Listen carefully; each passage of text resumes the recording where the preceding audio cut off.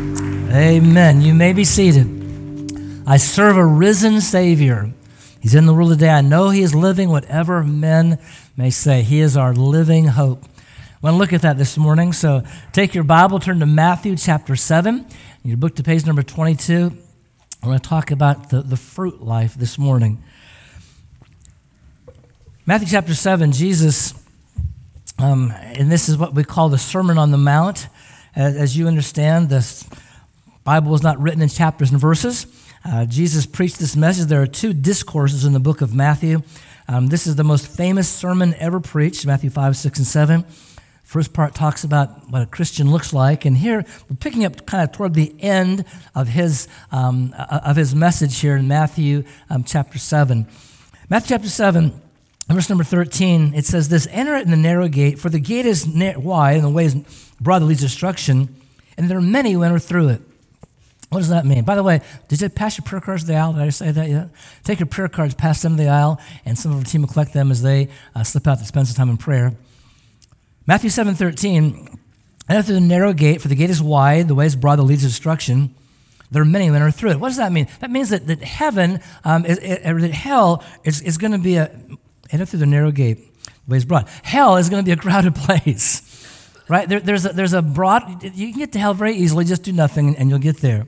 Verse 14, "For the gate is small, the way is narrow that leads to life, and there are few who find it."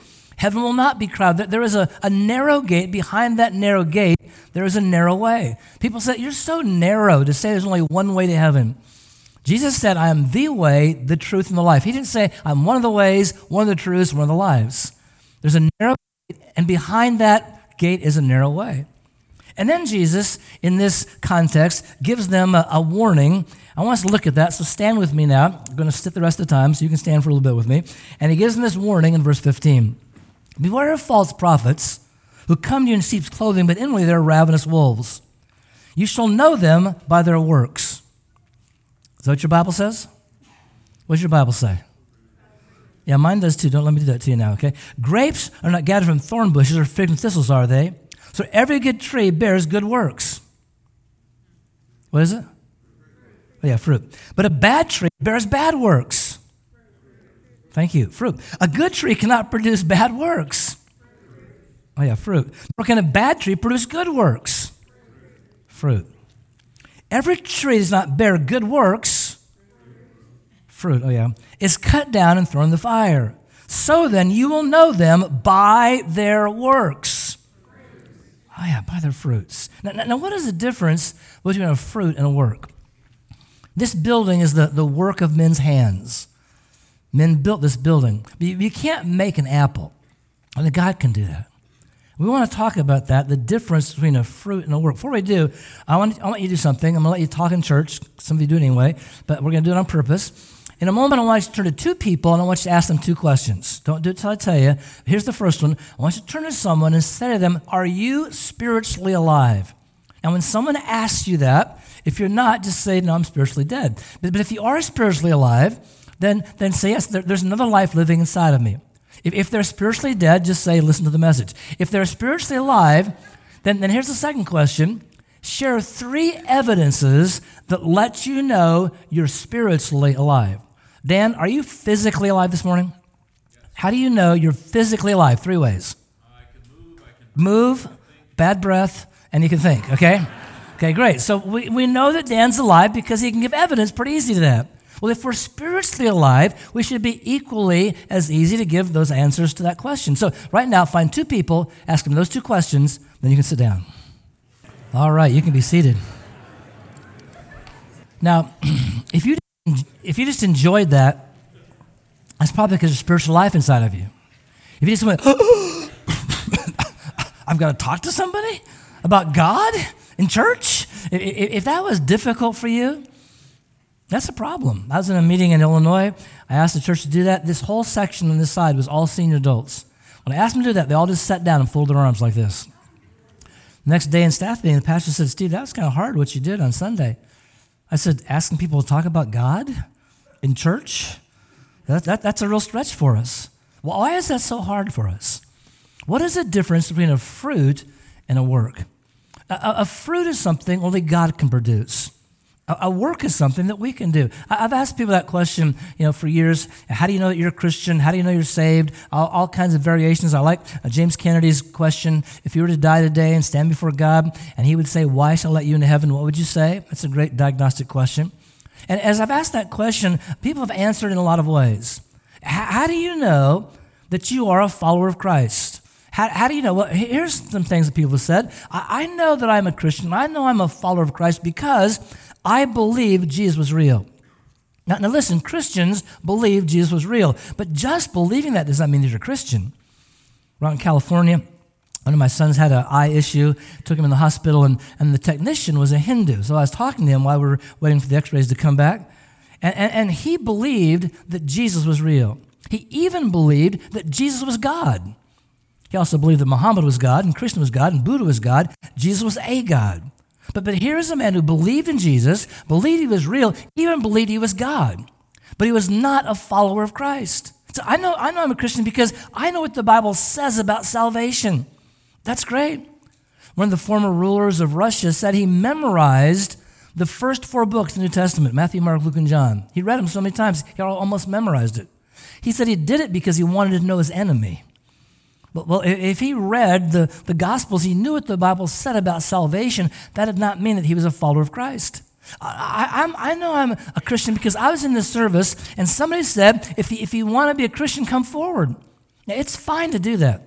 It's fine to walk an aisle.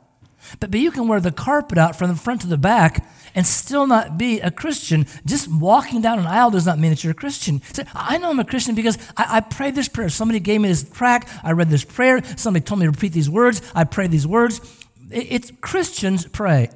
But just praying, there's no magical words. If I say these certain words in this certain order, everything's okay. I know I'm saved because I invited Christ into my life.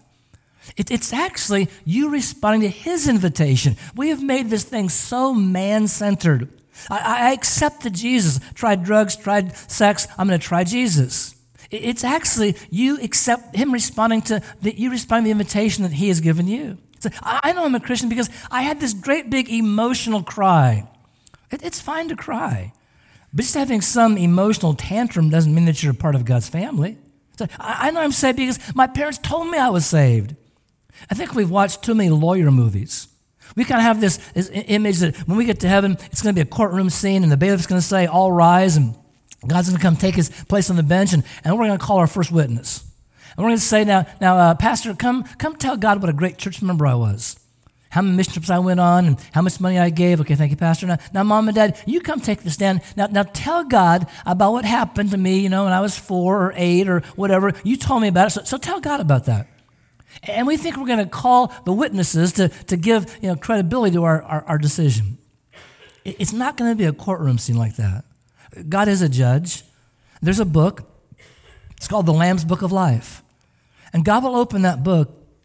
If your name is not in that book, it doesn't matter what your pastor thinks about you, what your parents told you. All that matters is what God knows about you. So I know I'm saved. I was baptized. I joined the church. And baptism is a great thing to do. The reason some followers of Christ doubt their salvation is because they've never really been biblically baptized. It's believer's baptism. You get baptized after you become a Christian. And it's important to do, but it does not save you. And we say, well, I went in that tank. You can go in that tank, a dry lost sinner, go down and come up a wet lost sinner. Standing in a baptismal does not make you a Christian any more than standing in a garage doesn't make you a car. It's not about your location. I'm glad that you've joined a Bible-preaching church, and you should do that. But the majority of people in church this morning are lost and headed for hell, I believe, if you include all denominations. So just being baptized or joining a church, as good as those things are, does not save you. Well, I know I'm saved. I read my Bible, and Christians should read the Bible. That's an important thing to do. But just because you read your Bible does not mean you're a Christian. I was outside of Tampa some time ago, a 65-year-old lady came to give a testimony. She said, 25 years ago, I was in an evangelistic service with my sister. At the invitation, my sister went forward. Well, she was my ride, so I followed her down the front. And we sat down there, and a man took a Bible, and he was telling my sister some things, and I was kind of half listening. And he said to my sister, "Would you like to pray this prayer?" She said, "Sure." So she prayed a prayer. He told her to pray. He turned to me and said, "Would you like to pray this prayer?" I said, "Sure." So I prayed the words he told me to pray. He said, now you're a Christian. I want you to get a Bible. He said, read it through every year, and you'll grow in your Christian life. She said, for 25 years, every year, I've read my Bible through. I wonder how many people here have read their Bible through 25 times. She said, but this week, I met Jesus Christ as my personal Lord and Savior. It's great to read the Bible, to read it through. But just because you've done that doesn't mean that you're a Christian. So I've been here every night this week. I go to church. I went to church 9 months before I was born. I've gone to church all my life. As a child, I had a drug problem. My parents had to drag me to church. So we go through that. But the issue, just going to church, I'm glad you're in church. I'm glad you're going to be here tonight. But that's not the issue. So I know I'm saved because I have witnessed, I have seen people come to Christ. I've gone on mission trips. I have led people to the Lord, which is great. But you can do that without knowing Christ. The founder of our ministry grew up in the home of an evangelist. The year before he got saved as a teenage boy, he led 38 people to Christ. He knew how to take the Bible and walk people through that, all the while knowing it was not true in his own life. Let's make sure that we're on the same page as it comes to the gospel. Here's what Paul said, I am not ashamed of the gospel, for the gospel, is the power of God to salvation to everyone who believes. So let's make sure we understand, what does it mean when we talk about the gospel? Here's the basics. I know I am a sinner, and I can make no contribution to my salvation. Romans 3:23 says, all have sinned and fall short of the glory of God. There is a chasm between us and God. It is a chasm that we cannot bridge. How many of you have ever been to the Grand Canyon? Ever been to the Grand Canyon? The Grand Canyon is an amazing place. It's a huge hole in the ground. It's like from 11 to 18 miles across. Let's just say I decided to have a competition to see who could jump the farthest across the Grand Canyon. Yeah, that's going to be the contest. When I was in high school, I ran track. I did a pole vault, and it was right next to the running long jump. And so I'm going to be the first contestant. So the stands are set up. I'm going to take off, and I leap out over the Grand Canyon. Let's just say I could go 10 feet in my prime. Probably couldn't, but let's just say I could. So I go out there 10 feet. I have the record. The crowd applauds. I go a mile down, splat. My next contestant is going to be a guy named Bob Beamon. You know, there are some records that just get shattered. Mickey Mantle hitting a 565-foot home run. You know, Tiger Woods winning the U.S. Open by 15 strokes, and Secretariat winning the Belmont Stakes by 31 lengths. I mean, just shatters records. Maybe the most shattered record ever was in the running long jump. In 1968, the record for the running long jump was 27 feet 4 3/4 inches. And people said, will anyone ever be able humanly to jump 28 feet? And Bob Beamon went down to the Mexico Olympics, and he took off. He broke the world's record. He didn't just jump 28 feet. He jumped 29 feet 2.5 inches. He broke the record by 22 inches. Incredible. So he's my next contestant in his prime. So Bob takes off, and he jumps out 29 feet 2.5 inches, shatters my record. Everyone applauds. He goes a mile down, splat. That record lasted until 1991. It's still the current world's record. Mike Powell went to Tokyo. He broke the world's record by 2 inches. He's my next contestant. He goes out, he jumps, breaks the record. Everyone applauds. Mile down, splat. Now, what's the point? No one is ever going to humanly jump across the Grand Canyon. It's physically impossible. And it doesn't matter if you can jump 10 feet or 30 feet or 300 feet or 3 miles. It's 11 miles across. No one's going to jump across the Grand Canyon. And the chasm between us and God cannot be bridged by any works man can do. My wife was the first one that became a Christian in her home. Her folks went to a church that didn't preach the gospel. It was not a Bible-teaching church. And as a junior high girl, they had a falling out, and they started going to a church. And she heard the gospel for the first time. Then her dad came to faith in Christ. And one by one, the last holdout was her mom. I don't really understand mother-in-law jokes. I had the dearest, sweetest mother-in-law. She passed away a few years ago, but she was an incredible lady. And before she got saved, she was a great lady. She didn't drink, she didn't smoke, she didn't cuss. She was moral. She worked alongside her husband. She was involved in all kind of civic activities. And so when the pastor of the church would say, you need to be saved, she thought, saved from what? She was better than most of the ladies in the church who claimed to be Christians. She would have been the Mike Powell of long jumping. She could have jumped the farthest of anyone I know across that gap between God and man. But all of her righteousness would have been about 30 feet, and it's 11 miles across. And there came a day in her life when she too acknowledged that she was a lost, hell-bound sinner, that her righteousness was filthy rags, and she too needed a Savior. And there's some people here this morning who you're trying to jump across that chasm in your own energy and own strength, and you're going to have to realize at some point you cannot bridge the gap between you and God. And you don't have to. Because the second part of the gospel is this: I must receive Christ the Son because he alone is the righteousness that God the Father accepts. The Bible says it is not by works of righteousness which we have done, but according to his mercy. Those works of righteousness, that's the works. It's not fruit. It's not by all the works we have done, but according to his mercy that he has saved us. So I received Christ the Son because he is the provision that God has made. And then thirdly, and this is the missing word in the gospel today, I must turn from my sin. Am I willing to turn? It's the word repentance. Repentance means a change of mind resulting in a change in my direction. The Greek word is metanoia. It's a military term. It means an about face, where I'm going in one direction and I stop and I do an about face and I head in a different direction. When did that happen to you? When did you get stopped in your tracks and turn from your sin and turn to God? And here's the fourth aspect. I believe in and receive Jesus Christ the Lord for all that he is. That phrase, that title, Jesus Christ the Lord, is not a meaningless title. He is Jesus. He is all man. He was able to be my substitute at the cross. He is Jesus Christ. He's also the Messiah. He's all God. Wait, Steve, you say he was all man. He's all man and all God. How do you explain that? I don't know. That's what the Bible says. Because he was all God, he could be my Savior. And he is Jesus Christ the Lord. He is the supreme authority. And when you receive him for all that he is. Certainly my substitute. Thankful that he's my Savior, but he is also the supreme authority in my life. So I could funnel that down as simply as I can distill it. I would say this: I know Christ died for my sin. I receive his gift of life. I repent and turn from my sin, and I believe he is my Lord.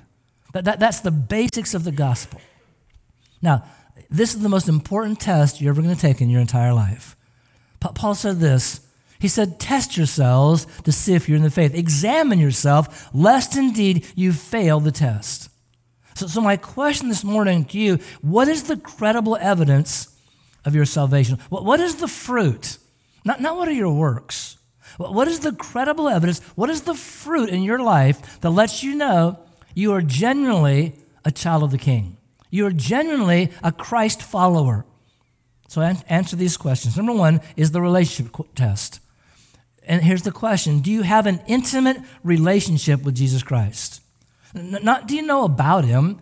Do you have an intimate relationship with Jesus Christ? I know Donald Trump.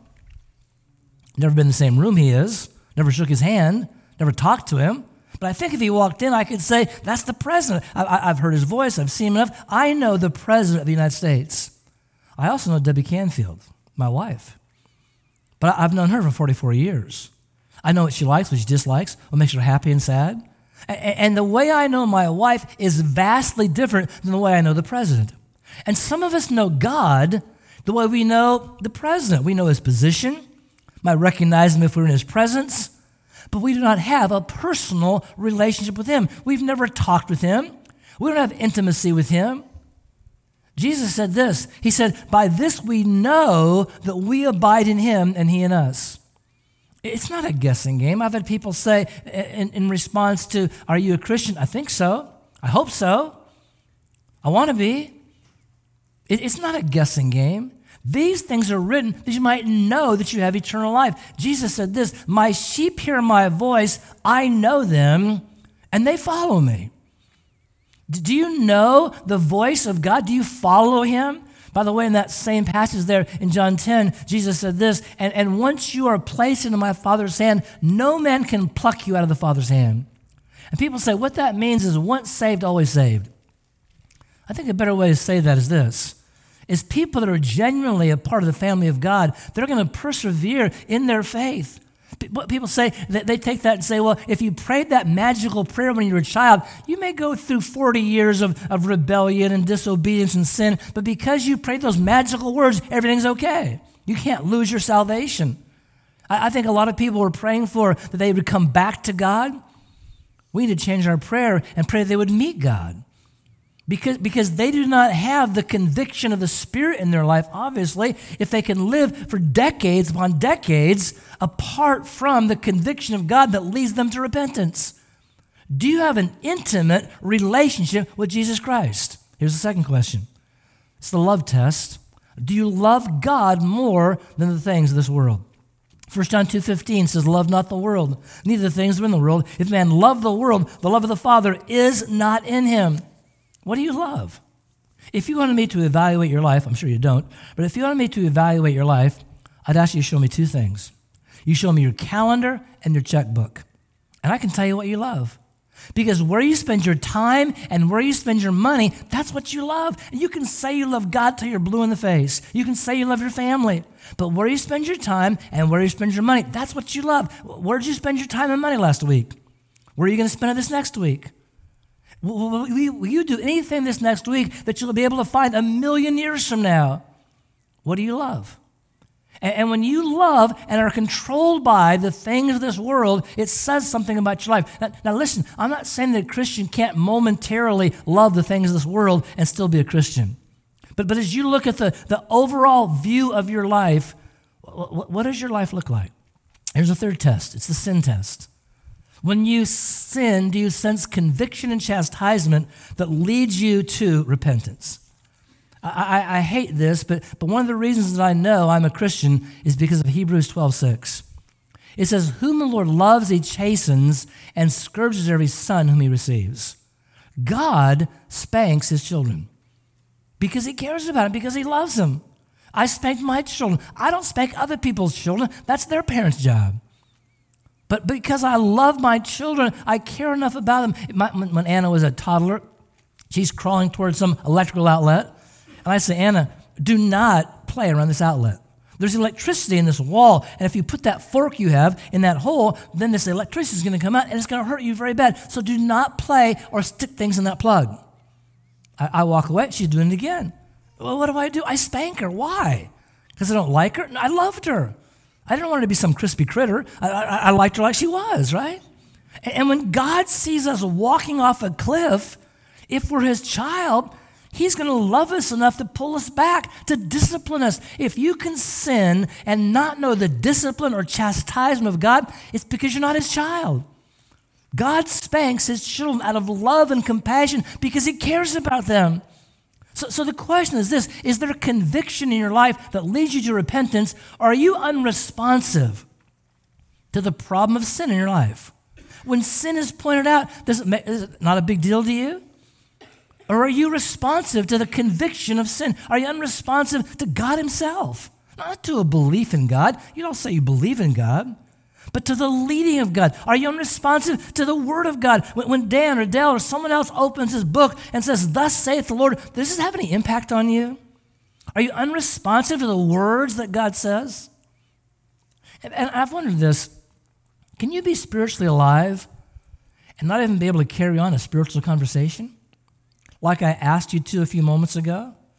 You said, oh man, I don't know, evidence of spiritual life in me? Can you even have, we were in Indiana, Wakarusa, knee-deep in mud, right, at a church there.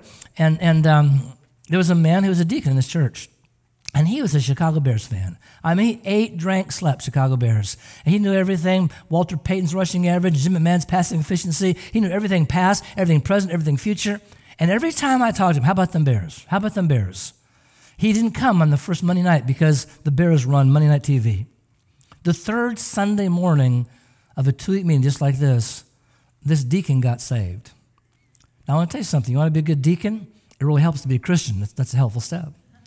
And that night he came to church, he wasn't talking about the Bears. Now, there's nothing wrong with the Bears. Well, a lot of things wrong with the Bears. But there's nothing wrong with football. I enjoy football. But all of a sudden, his conversation changed. Up until that time, he had no spiritual... Listen, some of you can tell me more of the names of your favorite football team's starting lineup or basketball team or whatever than you can the 12 disciples. And you can talk about politics, and you can talk about the weather, and you can talk about 1,000 other things. But you start talking about God, and it's like, does the guy even talk? Does he even have a tongue? And for some of you, the only time God is talked about in your life is what happens in this auditorium or on this campus. And when you leave here, it won't be talked about again until you come back to this campus. Can a person be spiritually alive and not even have a conversation about spiritual things? Are you really a follower of Christ? Are you unresponsive to holiness? Holiness is a great thing. If you have no desire for purity, you're not a Christian. The Bible says the inner man delights to do the will of the Father. I'm not saying you're always going to be pure, but you'll have a desire for that. You'll have a desire for holiness. If there's no desire to live a holy life, it's because you do not know a holy God. He does not live inside of you.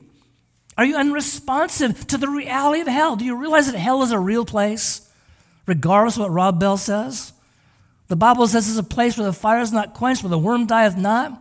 I don't understand hell, but I understand this. It is a place where God is not. And I do not want to be any place apart from where God is reigning supremely. And some of us, we're coming up to Thanksgiving here and Christmas season. There are going to be people here in the next few weeks, next couple months, that you're going to have a meal with and gather with, people you've been with for years and years and years, and not one time have you ever told them about Jesus Christ. Not one time have you ever shared with them the greatest news in the universe. You say it's really reality in your life, but here are people, relatives and friends you see once or twice a year, and never one time have you gone to them and said, listen, I care about you. I care about your eternal destiny. And there is a heaven and there is a hell, and I want to see you come to faith in Jesus. Have you ever shared the gospel with those people that you have a meal with twice a year, and yet you say you really believe the reality of hell? If you did, you would share with those people. You'd stop your Thanksgiving meal and say, listen, I just got to tell you all again. Let me tell you about the greatest news in the universe. Let me stop this Christmas gathering and share the gospel. But the reality is we don't believe it, or we would share our faith with people that we know are not headed in the right direction. Are you unresponsive to the reality of eternity? Unresponsive to change? Are you changed by the things you profess to believe? So the question for your life is this. If you really have a relationship with Jesus Christ, then is there conviction in your life? Conviction that leads you to change, that leads you to, here's the fourth thing, that leads you to repentance. And so the question is this: is my life characterized by repentance? I was adopted into God's family at the age of 9. I am sure I did not say in my prayer, I repent of my sins. I probably didn't even know what that word was. You say, well, Steve, how would you know if you've really repented? Repentance is not a one-time act. Repentance is saying, God, anything in my life that is sin, or anything you show me in the future to be sin, I give it all up for you. If that's your attitude right now, I don't know when that started in my life, but that's my attitude right now. Is your attitude today, God, anything in my life that's sin, or whatever you show me in the future, God, I want to continually repent. Jesus said in Luke 13:3, unless you repent, you'll all likewise perish. He repeated it 2 verses later, unless you repent, you'll all likewise perish. Repentance is a recognition of our utter sinfulness and selfishness before God. It's a turning of ourself and a turning to God. And any salvation that does not alter the lifestyle of sin, does not transform the heart of the Christian, of the believer, is not the salvation God's word speaks of. I was thinking this through this summer. I jotted this down. If you think you have embraced the gospel or started being a follower of Christ, fit easily into your life without causing any major adjustments to your lifestyle, your desires or aspirations, then it's likely you've never really started following Jesus at all. Listen to that again. If you think you've embraced the gospel or started being a follower of Christ, and it has fit easily into your life without causing any major adjustments to your lifestyle, your desires, aspirations, or goals, it's likely you never really started following Jesus at all. And the problem is, we don't want to talk about repentance. We don't want to talk about a change in our life. Here's what I found. We do a lot of meetings in the South, and it's even more difficult in the South than the North. The most difficult thing in the South is not getting people saved, it's getting them lost. Because everybody's saved in the South. They live in the Bible Belt. Some of you are from the South. And so you grew up in a home where your dad was a preacher, or uncle was a preacher, or whatever. And for most of us, it's not an issue of coming to the place where we get saved. It's admitting that we are not a part of God's family. Like my mother-in-law, who couldn't admit that she was lost. Some of you have prayed a prayer 50 times. It's a worthless prayer. It goes like this. Dear God, if I've never been saved, save me now. What you're saying is, I'm not going to acknowledge that I'm a lost, hell-bound sinner. I'm not going to acknowledge that I've been so proud that I'm not going to tell anybody. I'm not going to acknowledge my real need, but I'm feeling guilty right now. So maybe one more time I'll pray these magical words. I believe it on the cross, come in my heart, amen, and hopefully I'll be able to sleep for the next week. The reality is, you cannot be saved until you admit that you're lost.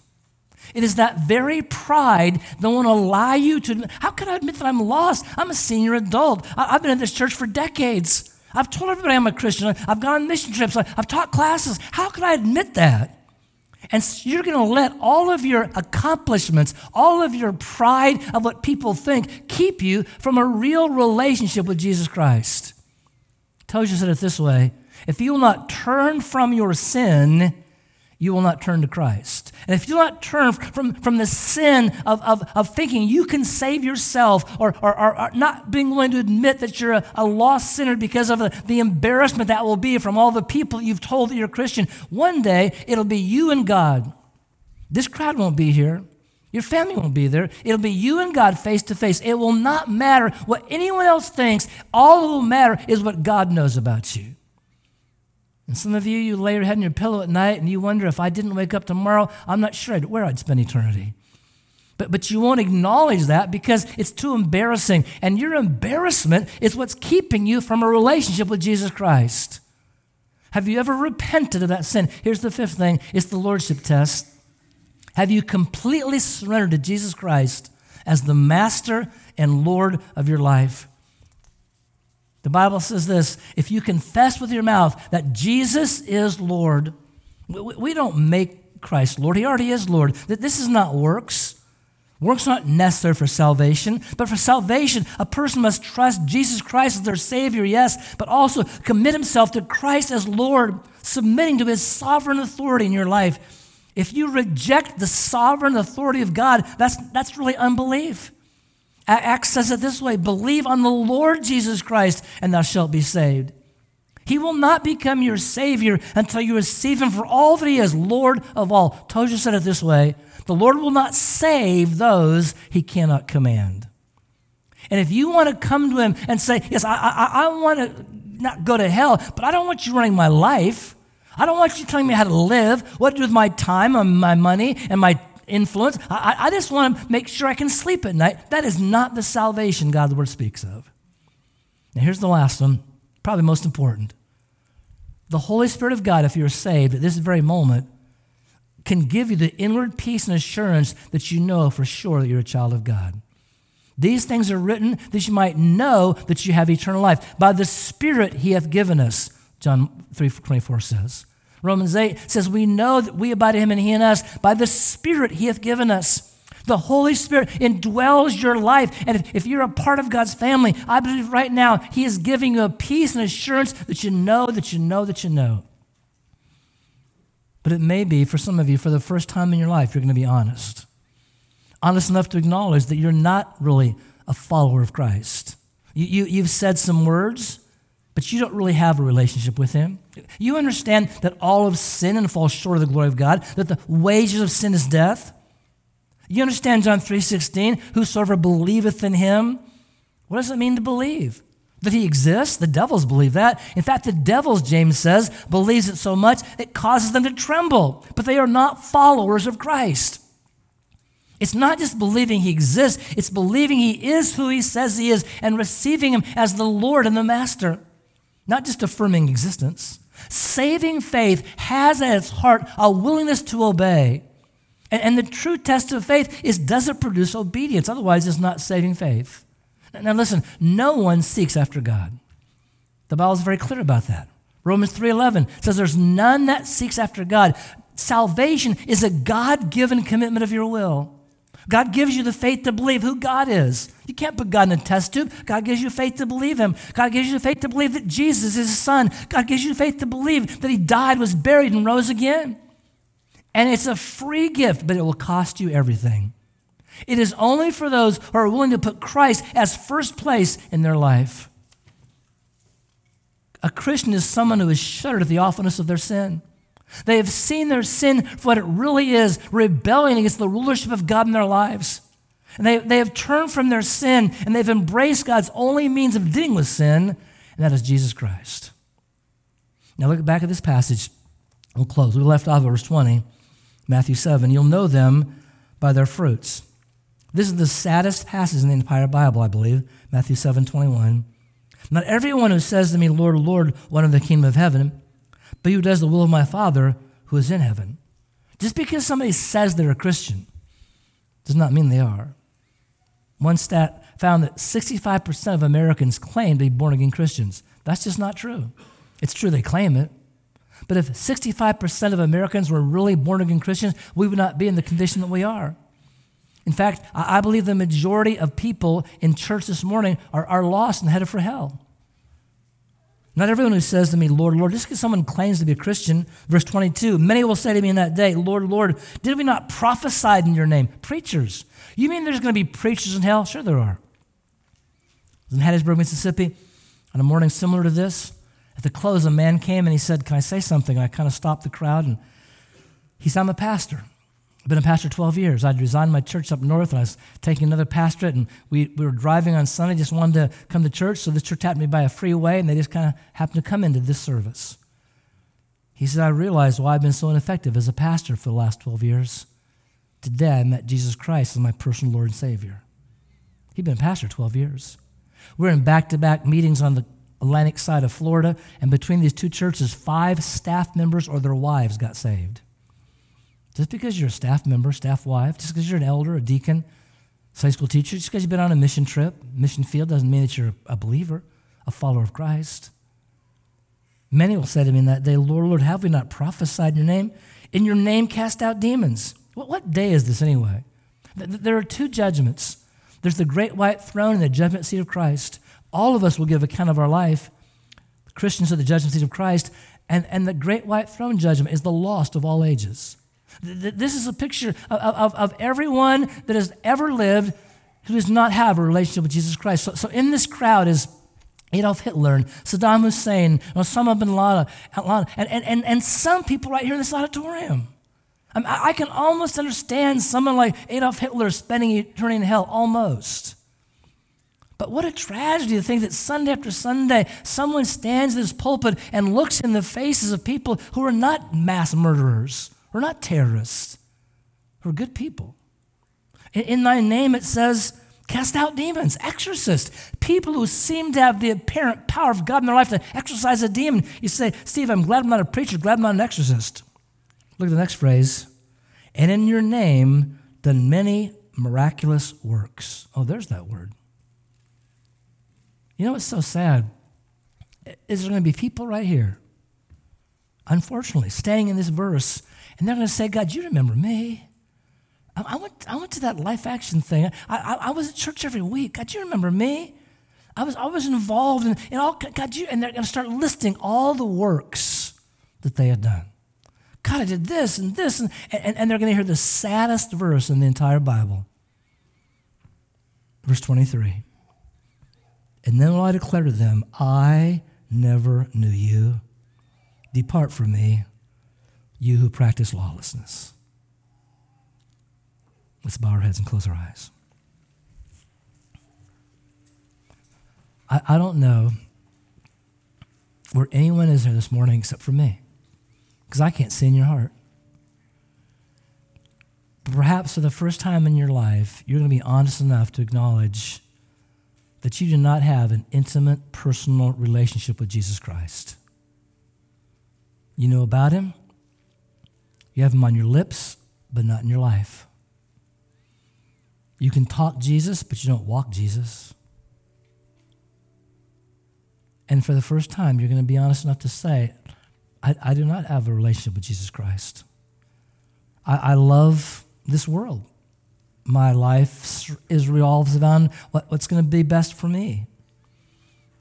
When I'm convicted, I feel bad if I get caught doing something.